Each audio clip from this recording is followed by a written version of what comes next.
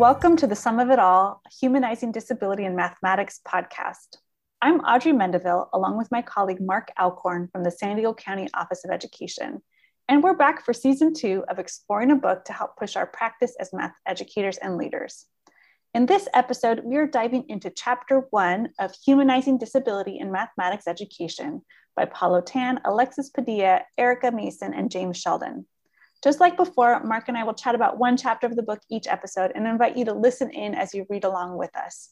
Whether you read it already or plan to read it soon, we are so glad you joined us for this episode where we explore the power of humanizing mathematics education. To get us started, Mark, I'm curious, what's one thing that caused you to pause or just really grabbed your attention in this chapter? Well, Audrey, my attention was grabbed almost from the get-go here, right on page 9. And the authors offer some reasons why teacher-centered instruction is not humanizing. And on page 9, this is what they wrote. The mathematics content and procedures are disconnected from who they are and their interests as humans, and they meaning students. And the phrase that really caught my attention there, Audrey, is who they are and their interests as humans. I thought that was a really powerful phrase to kick off the chapter. As I think back to my work with students when I taught 5th grade, I think in many ways, I thought I was doing something that was enhancing the experience for students. But I think in thinking back to it, I think I was really just trying to make it less painful. So kind of like that spoonful of sugar, right? Make it entertaining enough. Math can be fun. I really don't think in most cases I was considering their interests as humans beyond like the idea of, oh, I'm going to make sure that video games or pop culture references are included in story problems. So I really appreciate this push by the authors for us to really consider the idea of student interests as humans and really this idea of humanizing in general. It's really making me think a lot. Yeah, I appreciate that, Mark, because I definitely, as a secondary teacher of mathematics, I definitely thought about their interest as teenagers in food. So I often brought candy or pizza or donuts into the lesson. But I don't think that authentically was looking at them as humans. And when I think now about the kinds of conversations that our teens are engaged in, and thinking about their world and how they make a difference in their world and how what they want to do, they want what they do to matter. And thinking about those pieces, that I was really dealing with a very superficial level of engagement there by saying like, hey, there's some candy here and we're going to do some probability with it, like, woohoo, it's exciting, versus like, let's really dive into some of these statistics that are pretty interesting, scary, relevant to your life and to what might be coming up for you in terms of issues that are prevalent in what your experience is. So totally different in how like our two levels of teaching were, but very similar in that idea of like, I considered interest, but so superficially, and to think about instead how it must look like if we were really honoring them as humans and their interests and thinking about what that would look like and sound like. I really like how you said that, Audrey, because as I'm thinking back to my 5th grade classroom, we certainly during ELA had many different experiences with reading about the world and considering things about the world. But I think that I really didn't know how to bring mathematics into those situations. And so they remain separate. So we might be really passionate about something that had to do with the world in US history or in ELA. But in mathematics, it was more about me making a show that would keep their interest, rather than taking some of those topics that could have really driven that for them. So I really appreciate your point on that. As I'm thinking about the book and how it's set up with this chapter, there's one dichotomy that seems to be set up here from the beginning, and especially with that vignette of the prospective teacher. And it seems like there's this conflict between this idea of we plan for disabled students by describing their deficits, needs, and how the lesson would be modified to accommodate them. So that's sort of one side of things. But at the same time, there's this conflict with allowing students the opportunity to explore and construct knowledge individually and with their peers. And one of the things I was thinking about, Audrey, is it's interesting if you think about that first situation that I described, it with that deficit frame. And I'm curious about how much that even subconsciously frames our mindset around the students that we're working with. And the authors have already mentioned this idea of disability as tragedy and how to push against that. But it makes me wonder if when we're in that first paradigm, it seems like that idea of disability as tragedy is not far behind, because it can seep into our consciousness. And it really makes me think about, again, back to universal design for learning, how we can set things up from the front end so that all of our students have access to high quality tasks. But really, gosh, that notion of disability as tragedy creeping in is just something I'm really thinking about. Yeah, I'm with you, Mark, on that one. I thought about this deeply when I got to that section of the chapter, and I just, these chapters are very short and deceivingly so, only a few pages long, but they can provide hours of really thinking and self-discovery if you allow it to. And one of the things that I'm still kind of struggling is the wrong word, but grappling with perhaps, is like, how do we get to the place where we really believe that number one, that first one that they present there, that planning for students by describing their deficits, needs, and accommodations, is not the ideal. When all of our previous practice dictates that that's the way we've always done it, that's what our system expects of us, and when we think about the kinds of mathematics we're pushing our students into, or that you and I have been talking about, and it sounds like chapter 2 will get into it more deeply, but there's very little research, it seems, out there on that kind of mathematics engagement with students with disabilities. And so, like, we don't have anything that says, hey, in the research, here's what we can see, notice, and happen. Although I'd like to harken back a little bit to season 1 and building thinking classrooms for a moment, because Peter's research, they did not separate out students with disabilities and say, sorry, if your class has students with disabilities, you cannot do building thinking classrooms, right?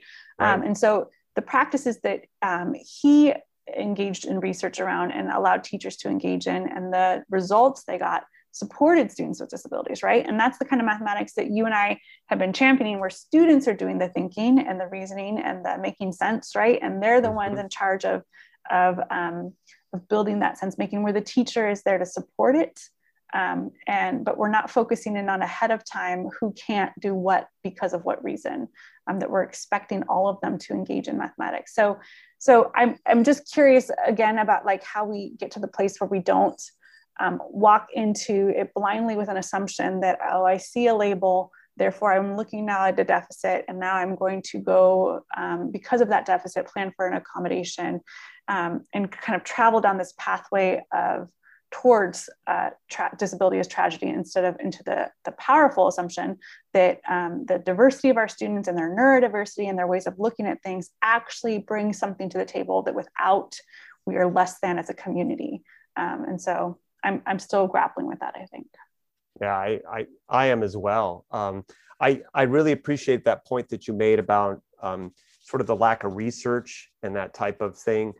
I think that, that we have like a doubling effect with students with disabilities in terms of mathematics. I feel like procedural mathematics still has a strong hold and dominance in many classrooms. And I think when you combine that with the field of a special education, they often maintain that need for students with disabilities to be taught by mimicking. And so again, a term back to our last podcast with Peter's work. So I think that even if I have a classroom where I've started to make these shifts with the way that mathematics is presented and engaged with students making meaning as they go through their work, I think that still there's that hesitancy, and there's feeling like my students with disabilities are like the exception to making this shift. And I like to go back just for a second, episode 1, where the authors really bring out that this is not a blame game. This is not like, you're doing it wrong and that type of a thing. I think we really have to go back to how did we end up where we are? Because I don't feel like we can make a shift until we acknowledge the fact that we're teaching the way that we were taught. We're teaching the way our teacher education program might have said, when you have students with disabilities, you need to be very conscientious about their needs. And so I think there's a lot of well-meaning folks, including ourselves, that are engaging in practices that we believe are the best thing for our students.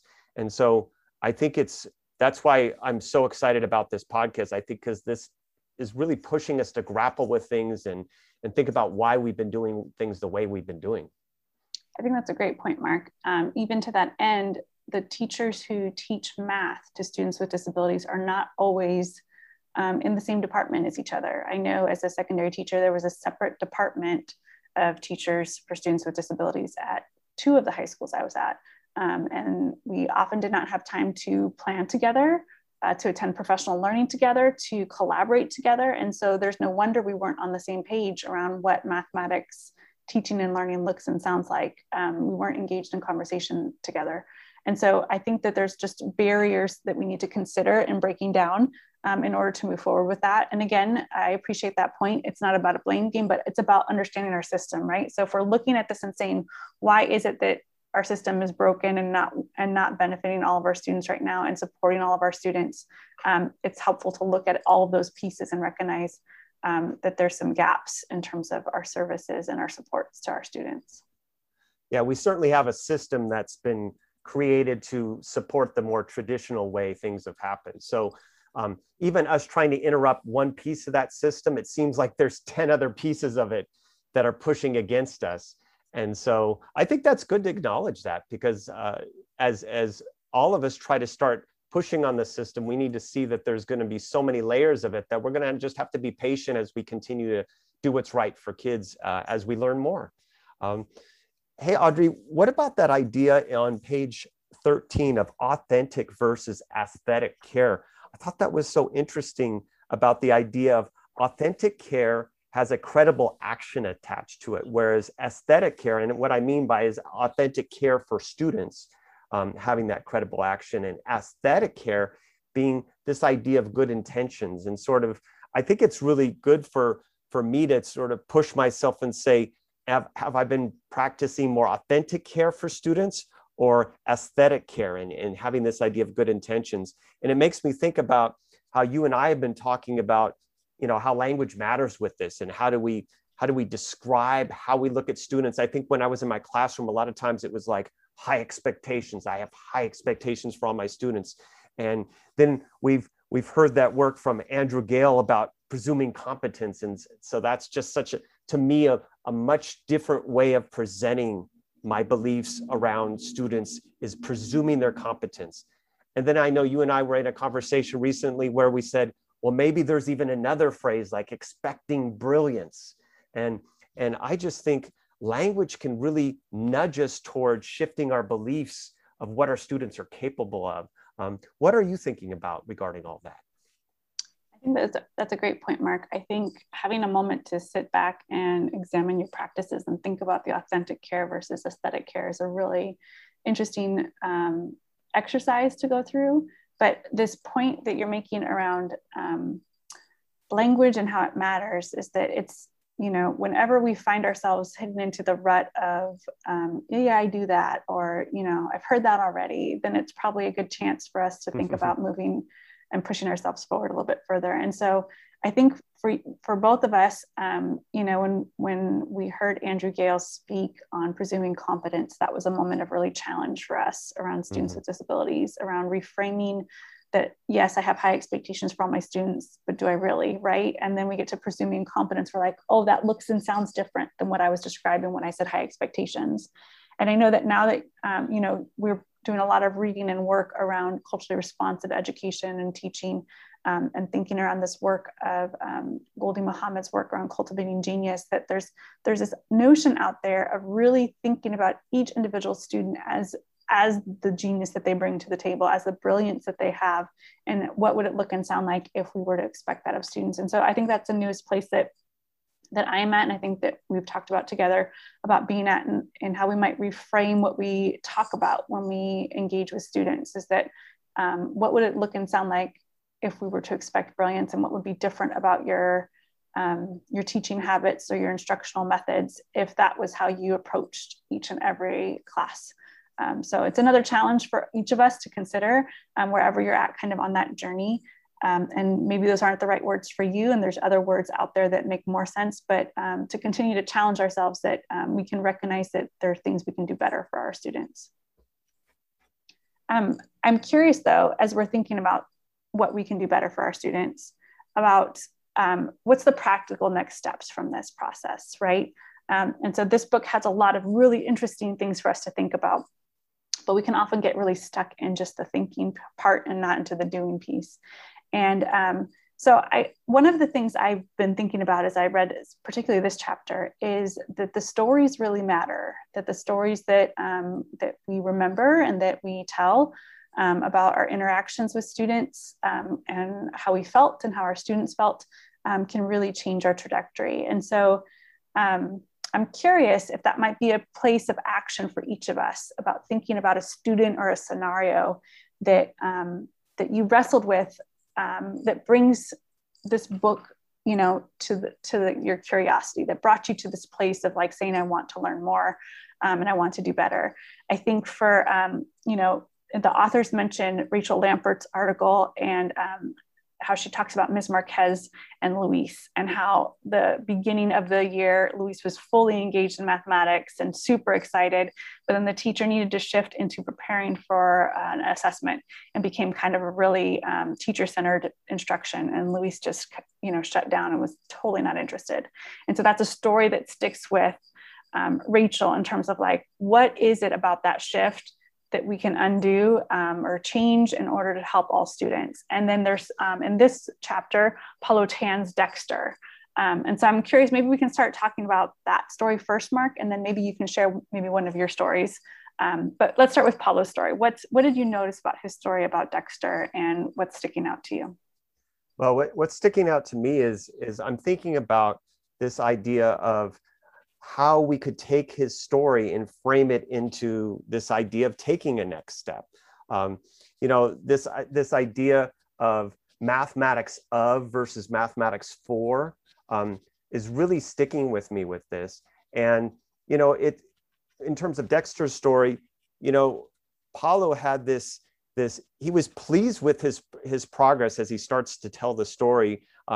As, you know, he was teaching back sort of a little bit more traditionally, and Dexter was pretty motivated and he had a pretty good work ethic. He was finishing his work first. And I thought it was so reflective how Paulo mentions that, you know, he kind of had a pause for a minute. He said, wait a second, I haven't stayed true to this commitment of teaching mathematics differently. How easy it is for us to slip back into that more familiar way. And it really made me think about, again, this idea of what could be a next step. And one of the things that I was thinking about is this idea of reflecting at the end of the day with how I interacted with my students with disabilities. Was I engaged with them in an of mindset or a for mindset? And I was thinking that would be something that would be really interesting to reflect on at the end of the day, and sort of just sit with that for a minute and consider that. And it does remind me of a student that I had once. His name was Robert, and I had introduced some mental math to the students. And I remember walking with him one day just very clearly, and he was doing multiplication problems in his head by having and doubling using a strategy, and sharing that with me. And he was so proud of himself because he could mentally manipulate these numbers in a really, really efficient manner using a strategy that was based on thinking. And I remember being so excited about that. But you know what I didn't do, which is what's been made clear in this particular chapter, is I didn't really say, I'm going to take that and really transform the way he's learning most of the time. So I kind of identify with Paulo in that sense that, you know, even though there was something interesting there, I still sort of, I think for the most part, went back to what are Robert's deficits and what are the things that I need to work with him on. So I think that it's challenging to really run with that in the way that we should. Yeah, I think that's a great point. I can relate to several of Paulo's pieces of his story, and even teaching in an alternative setting for a year like he did. But in particular, I'm thinking about a year when I co-taught an Algebra 1 class, and a student asked about what their assignment was for the day or something close to that. And I had all the assignments for the courses listed on the whiteboard. Good old practice. Not proud of all of my practices, but there was, that's what I had done. And it just said Algebra 1 or Geometry, which are the two classes I was teaching. And the student was like incredulous, like, but what about our class? And I was like, well, this is Algebra 1, so you're doing the Algebra 1 work. He's like, no, but our class is this special class. Like, they knew that because there were two teachers in the room, like he knew that there was this something different about the class, right? And thinking through our exchange now, and the words that came out of my mouth and the words that the student was struggling to identify with, about saying like, what is it that makes our class different? And why is it that you're still holding us to that same expectation? There are pieces there that I'd like to go back and say differently, but there's also pieces where that I think through that exchange, and just recognizing that that student had been taught to believe that they were not capable of doing the same work as someone else in the same named course. And that it was a surprise for them to be held to the same standard. They weren't sure that they wanted to be held to the same standard, that they berated both themselves and their classmates in some of those pieces. And that very similar to the pushback that Dexter had in just the shift. Exactly. In Paulo's story, this student did not want to be part of that other system. Like, I figured out how to work in this system I'm in, just leave me to it, right? And especially by the time they're in high school, they've kind of figured that out. And so it's not an easy thing to shift your beliefs about students or their beliefs about themselves at that point in time. I think that's such a great point, Audrey. And I think it's important for us all as we engage in this work to realize that our students with disabilities might actually push back harder than our other students might. And so we might sort of walk away with this idea of like, well, I'm not going to continue this pursuit because my students with disabilities, they just would rather not learn this way. They're more comfortable. I could even see us saying they're more comfortable learning by mimicking. So I want to make sure that I keep them comfortable and be successful. So I think that as you point out, that story with Dexter is important for us to remember that that doesn't mean that we should stop the work just because initially our students may seem uncomfortable with it. That's a great point, Mark. So we're at the end of we're near the end of this podcast episode. Tell me, what's a lasting takeaway? What are you walking away with this chapter? Well, one of the things that I'm walking away with is that this idea has been mentioned a couple times by the authors of that there are many different ways of doing mathematics that we do not fully understand. And I just think that's so intriguing. And I'm looking forward to reading more about this as we go through the book. I'm kind of connecting back to our first episode, Audrey, where you brought out the idea of collectivist versus individualist work. And also that notion of us losing something when we are missing someone's thinking. So I think all of those things have connections with each other.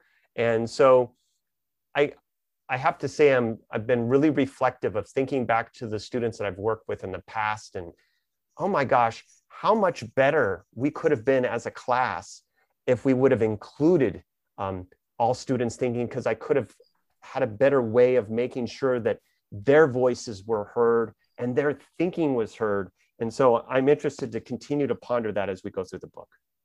I love that.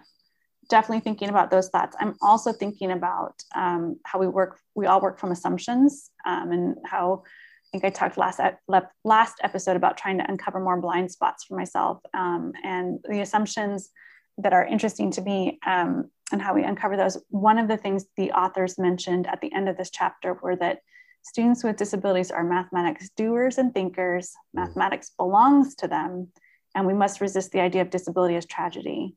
And so I just keep going on this idea I'm taking with me. If these were the three assumptions that we held deeply as teachers and allowed to guide our work, how would that transform our work day to day, in and out? what teaching and learning looks like in our mathematics classrooms. So I'm taking that with me as we leave this episode.